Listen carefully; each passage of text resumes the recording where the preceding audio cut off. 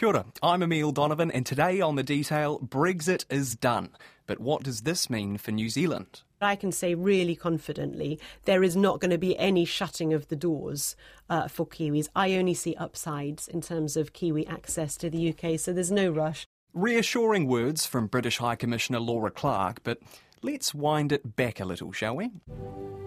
And I will go to Parliament and propose that the British people decide our future in Europe through an in-out referendum on Thursday, the 23rd of June. So here at ITV News at just gone 4:30 in the morning, we are calling it for Leave to Win this referendum. An extraordinary moment in British history. Ladies and gentlemen, dare to dream that the dawn is breaking on an independent, United Kingdom.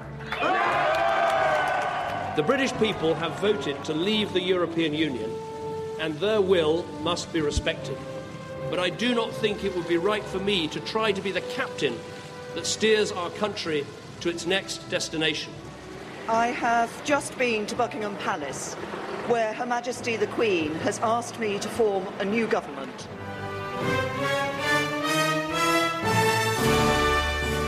Brexit means Brexit. The campaign was fought, the vote was held, turnout was high, and the public gave their verdict. It is in the best interests of the country for a new Prime Minister to lead that effort. Boris Johnson is set to walk in this door behind me tomorrow as Britain's next Prime Minister, realising a long-held ambition. My friends, good morning everybody, my friends. Well, we did it. We did it. We pulled it off, didn't we?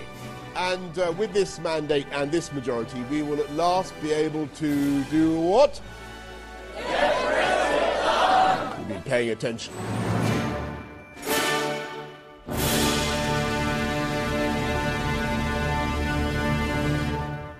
When the United Kingdom joined the European Union, Jacinda Ardern was -7 years old. Richard Nixon was the US president. Little Jimmy Osmond was top of the UK charts. Over the past 3.5 years, it's been political turmoil as Britain tries to reverse that union. Technically, it happened on January the 31st, but it ain't over till it's over, and it sure ain't over yet. So what happens now? Laura Clark spells it out, as much as she can do anyway. So the UK left the EU on the weekend, and then so now we're in the next stage of what we do in terms of the UK's relationship with the EU, but also the UK's position on global trade and on the world as an independent nation. So it's quite a significant moment. But what we have right now is we're in what's called a transition phase. So from the 1st of February to the end of this year, which means there's a lot of continuity. So not much is really changing right now. So there's continuity for businesses, for individuals. And during that time, we're then negotiating the future UK-EU relationship, a trade agreement, how we cooperate on security issues. And then there's the opportunity for us to negotiate free trade agreements with partners like New Zealand. What do New Zealand and the UK have to work out? What do we have to work out? Well, we've done a lot of the groundwork already. So, as you know, the referendum happened in June 2016. Later in 2016, we set up a trade policy dialogue between the UK and New Zealand, looking at all the areas that we would want to cover. So we've been having lots of conversations. David Parker has met with Liz Truss, our Trade Secretary, several times, most recently in London just a couple of weeks ago. But it's really about, what do we want to get out of a free trade agreement. And as you know, New Zealand is one of those top countries for a post-Brexit free trade agreement. And I generally talk about that FTA, that free trade agreement, in three broad areas. One is what can we do in trade in goods? So obviously agricultural exports, but also buses. So, for example, the electric buses that are on the streets of Wellington, Optare electric buses that are manufactured in the UK, they pay a 10% tariff. So looking at things like that, looking at wine, whiskey, car parts, all that sort of thing. So really looking at liberalising tariffs there. So that's the first area. The second is what we can do in services. And, that's really the forward-looking, ambitious, standard-setting type of work. Looking at what can we do in the area of fintech, what can we do with the digital economy. We're very interested in New Zealand's digital economy partnership agreement with Chile and Singapore, and really, setting the tone on that sort of issue. And FinTech New Zealand made a good trip to the UK last year and will be soon doing a report setting out its recommendations in the fintech area. And then the third area is really about values. How you're not just looking at the bottom line, but how you're looking for trade to benefit everyone. And New Zealand has what it calls its trade for all agenda. And there are lots of areas where we think we can work together closely. So the UK is very committed to taking a leading role on tackling climate change. We're hosting COP, the big UN climate change conference in Glasgow later this year. So we'll be looking at how we can work together with New Zealand on those sorts of sustainability issues. So there's a lot to work through. There's a lot of detail to work through. But I hope that it's an opportunity to build the prosperity of both our countries, but also to enhance cooperation in other areas as well. Tell me a bit about your role as High Commissioner and what is your involvement exactly in terms of these discussions? Are you involved at the coalface? So we have negotiating teams with lead negotiators in each country, and that's not me. So we have a London-based team, and then the New Zealand team actually is headed up by New Zealand's ambassador to Ireland. But so we have capital-based teams, if you like. But my job is really here in New Zealand, building those relationships, building our understanding of what New Zealand wants to get out of this, explaining what our goals are. And so it's really about those relationships, it's the understanding, and it's, of course, influencing. And that's what my counterpart in the UK will be doing as well. So I have an expanding team of trade policy experts who are building relationships or have really good relationships in the agricultural sector, in the tech sector, all sorts of areas. In terms of the relationship between New Zealand and the UK, what are the key issues on the table in terms of how that might change as a result of Brexit? What we've seen since the referendum has been some people saying, oh, well, Brexit means the UK is turning in on itself, it's becoming less global. And actually, there's been a lot of effort to say that's not the case. In fact, the opposite is true. And we're walking the talk, particularly here in the Pacific, where we're opening up 3 new high commissions, so 3 new diplomatic posts. So we're doubling our diplomatic presence in the Pacific. In a public talk on Tuesday in Auckland, Laura Clark acknowledged the UK's standing in the Pacific had waned in recent years. She says the country has had a long-standing presence in the region, but scaled this down in the 2000s. Now, under its newly named Pacific Uplift strategy, Ms Clark says the UK is stepping up alongside partners Australia and New Zealand. In April last year, the British government said it would open new diplomatic posts in Vanuatu, Samoa and Tonga. The missions, which in Tonga and Vanuatu will piggyback on New Zealand's high commissions there, are a doubling of the UK's diplomatic presence in the Pacific. That's really important for UK and New Zealand because we've got a lot of shared interests in this region, working with our Pacific partners, tackling climate change, protecting our oceans. And so I think that's kind of one manifestation of the UK taking on this very even more global role. One of the biggest areas of uncertainty for New Zealanders centres around immigration and visas. There are more than 200,000 Kiwis living permanently in the UK and many thousands more visit each year. So will Britain become less open? Is the classic Kiwi OE under threat? As with anything, it's up for discussion. But Laura Clark says don't lose too much sleep over it. Of course, there will be changes to our immigration policy settings because at the moment we have freedom of movement with the EU. Of course, once we've fully left at the end of this transition period, there will no longer be free movement in the same way, and we will move most likely to what I call a country agnostic immigration system, which is based on skills, a kind of skills-based immigration system. And I see that only bringing benefits for New Zealanders, actually. How do you mean? So you've already got your existing routes. I like to say that New Zealand's got one of the best deals in terms of immigration. So if you look at where we are currently, New Zealanders can go and travel in the UK for up to 6 months with no visa at all. And then those that do apply for a visa, we have really high success rate. Again, it's 97% of people who apply for visas get them. And your different routes are the OE visa, the Youth Mobility Scheme, the Ancestry visa, and then the route that most use, which is the Tier 2 Skilled Worker visa. So there's lots of different routes for Kiwis to go and live, work, travel in the UK. And then looking forward, I think a points-based, skills-based immigration system that is not focused on geography will be of benefit because Kiwis bring enormous skills. And so Kiwis who want to go and work in the legal sector, in the financial sector, as teachers, as doctors, there will be huge scope there, I think. But I say all of this with a bit of a health warning that we don't yet know exactly what the detail will be. But the economic reality is that the UK is always, its economy is going to need people coming in, and it's going to need the brightest and the best. And New Zealanders, stand to benefit there, I think. You mentioned the youth mobility and ancestry visas, the youth mobility visa being effectively a 2-year work visa for people under the age of 30. Yeah. The ancestry visa being you can apply for this if you have a grandparent and it's born in the UK. 5-year visa, yeah. Would you expect to see any changes to either of those visas?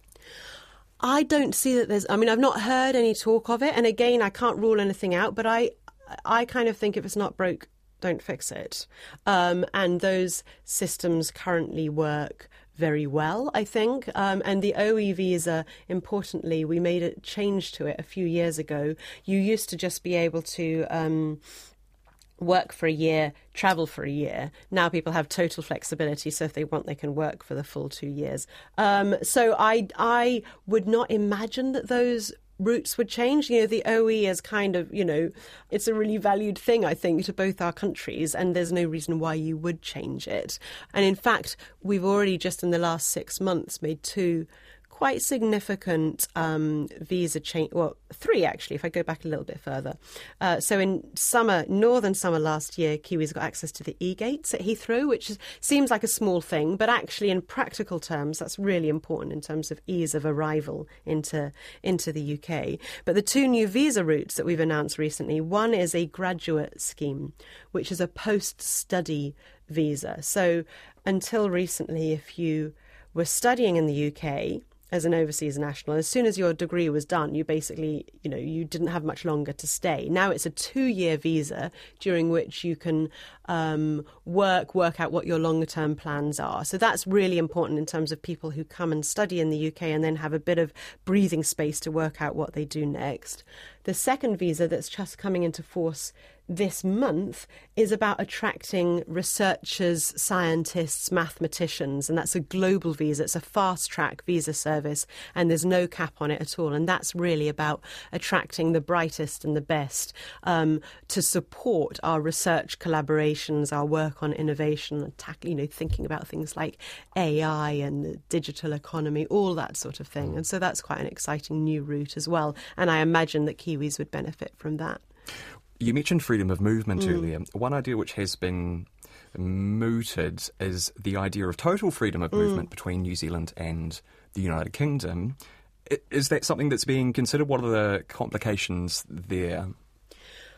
I think there are always complications in terms of what precedent you're setting for elsewhere in the world.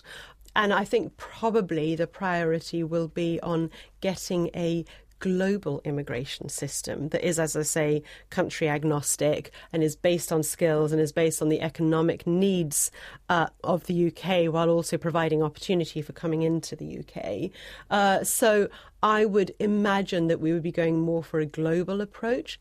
In the immediate aftermath of Brexit, I remember actually I was working on the day and talking to people about this, and they were saying, look, this could be great for New Zealand because this could almost be like a Commonwealth renaissance. I always think, yes. The Commonwealth is really important. All these long-standing partners are really important. I just always caution against people who think we're going back to the future or whatever the expression would be. I can't quite work it out in time zones. But, we're not going back to where we were before. We are looking forward. We are, strengthening our relationships with old partners. We're strengthening relationships with newer partners and wanting to have the best possible relationships, but in the current context, in the current geopolitical context, looking at how we work to champion free trade, looking at how we work on challenges to the rules-based order. And I think that the UK of 2020 is very different, and the world of 2020 is very different to the world of 1973. Many New Zealanders will be dual passport holders. What will Brexit mean for them? They will still travel. If they're dual passport holders, they can still obviously go to the UK the same way as they can now. And they will still apply in the same way if they're travelling to Europe, apply for Schengen visas. Yeah. What you wouldn't have, of course, what you won't have is the freedom of movement in quite the same way. But if you had, say, a dual national living and working in Germany, then the understanding is that they can then apply for a kind of settled status in Germany on the basis of that employment.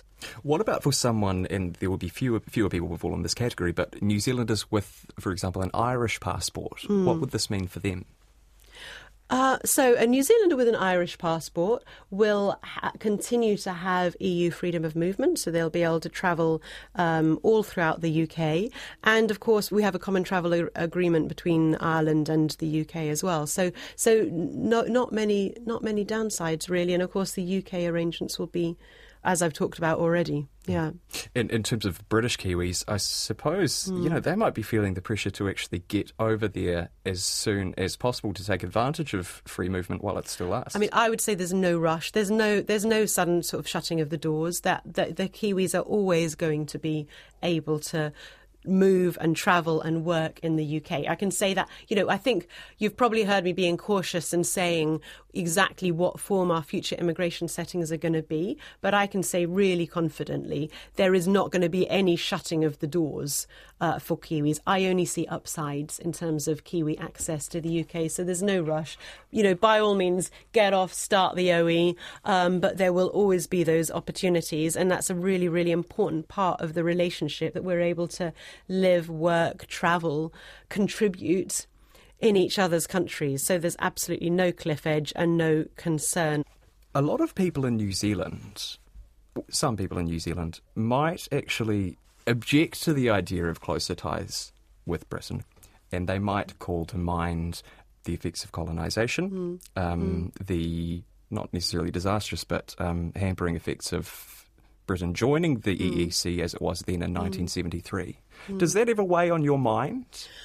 I think that we all come with our own histories, and I think that what is important is carving out a relationship that's focused on the future, but you can only do that if you really understand where you've come from and you've talked about that and you understand that past. I think that's the same for Britain's colonial past or pre-colonial past, just as it is the more recent past. An ability to talk about these things, frankly, is important. So you have a shared sense of where you've come from, and then a shared sense of what you want, where you want to go together. 1973 and all that, people do raise it with me, and there are those that still really remember it and remember it as a sort of as a very significant moment, and which it absolutely was.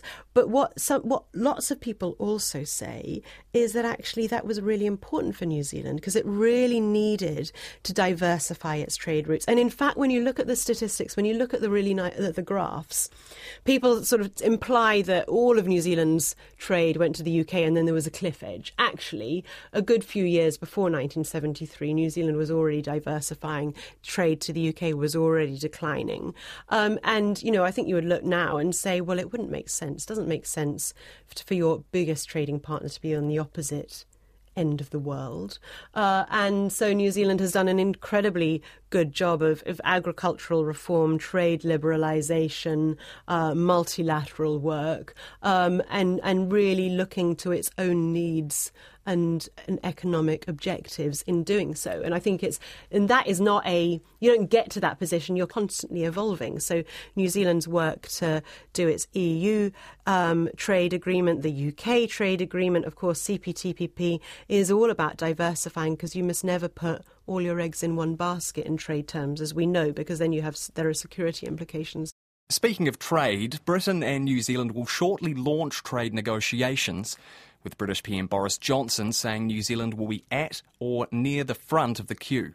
We think that the New Zealanders are absolutely raring to go, and so are we. I think that New Zealand can negotiate a free trade agreement with the UK faster than any other country. This is Trade Minister David Parker. We're trusted long-term partners. We share institutional form. A lot of our institutions are based on theirs, actually, historically. And, of course, we're an open trading nation, so we're not trying to put up protective barriers to exclude them from New Zealand. So we're in a position to go as fast as they can.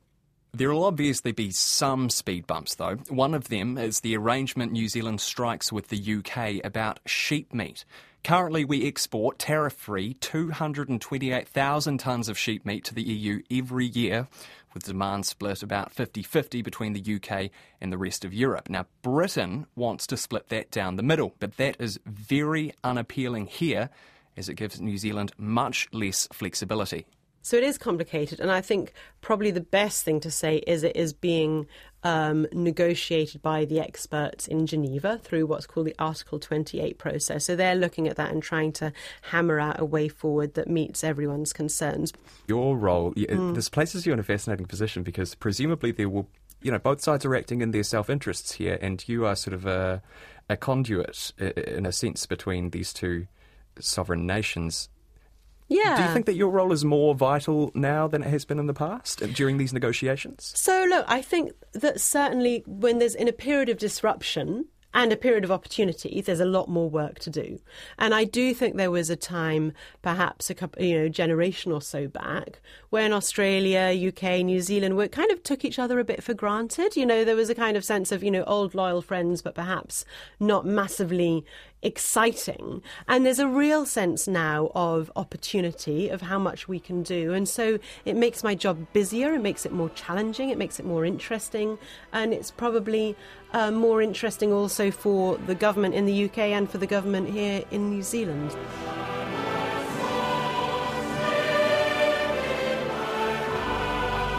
That's The Detail for today. I'm Emile Donovan. The Detail is brought to you by newsroom.co.nz and made possible by NZ On Air. Hit the subscribe button to stay across The Detail every day, and if you're on Apple, please leave a rating, as it helps other listeners find us. This episode was engineered by Jeremy Ansell and produced by Alexia Russell. And thanks to the British High Commissioner Laura Clark. You can follow her on Twitter at Laura Clark UK. And she does her own podcast, Tea with the High Commission. Cheerio.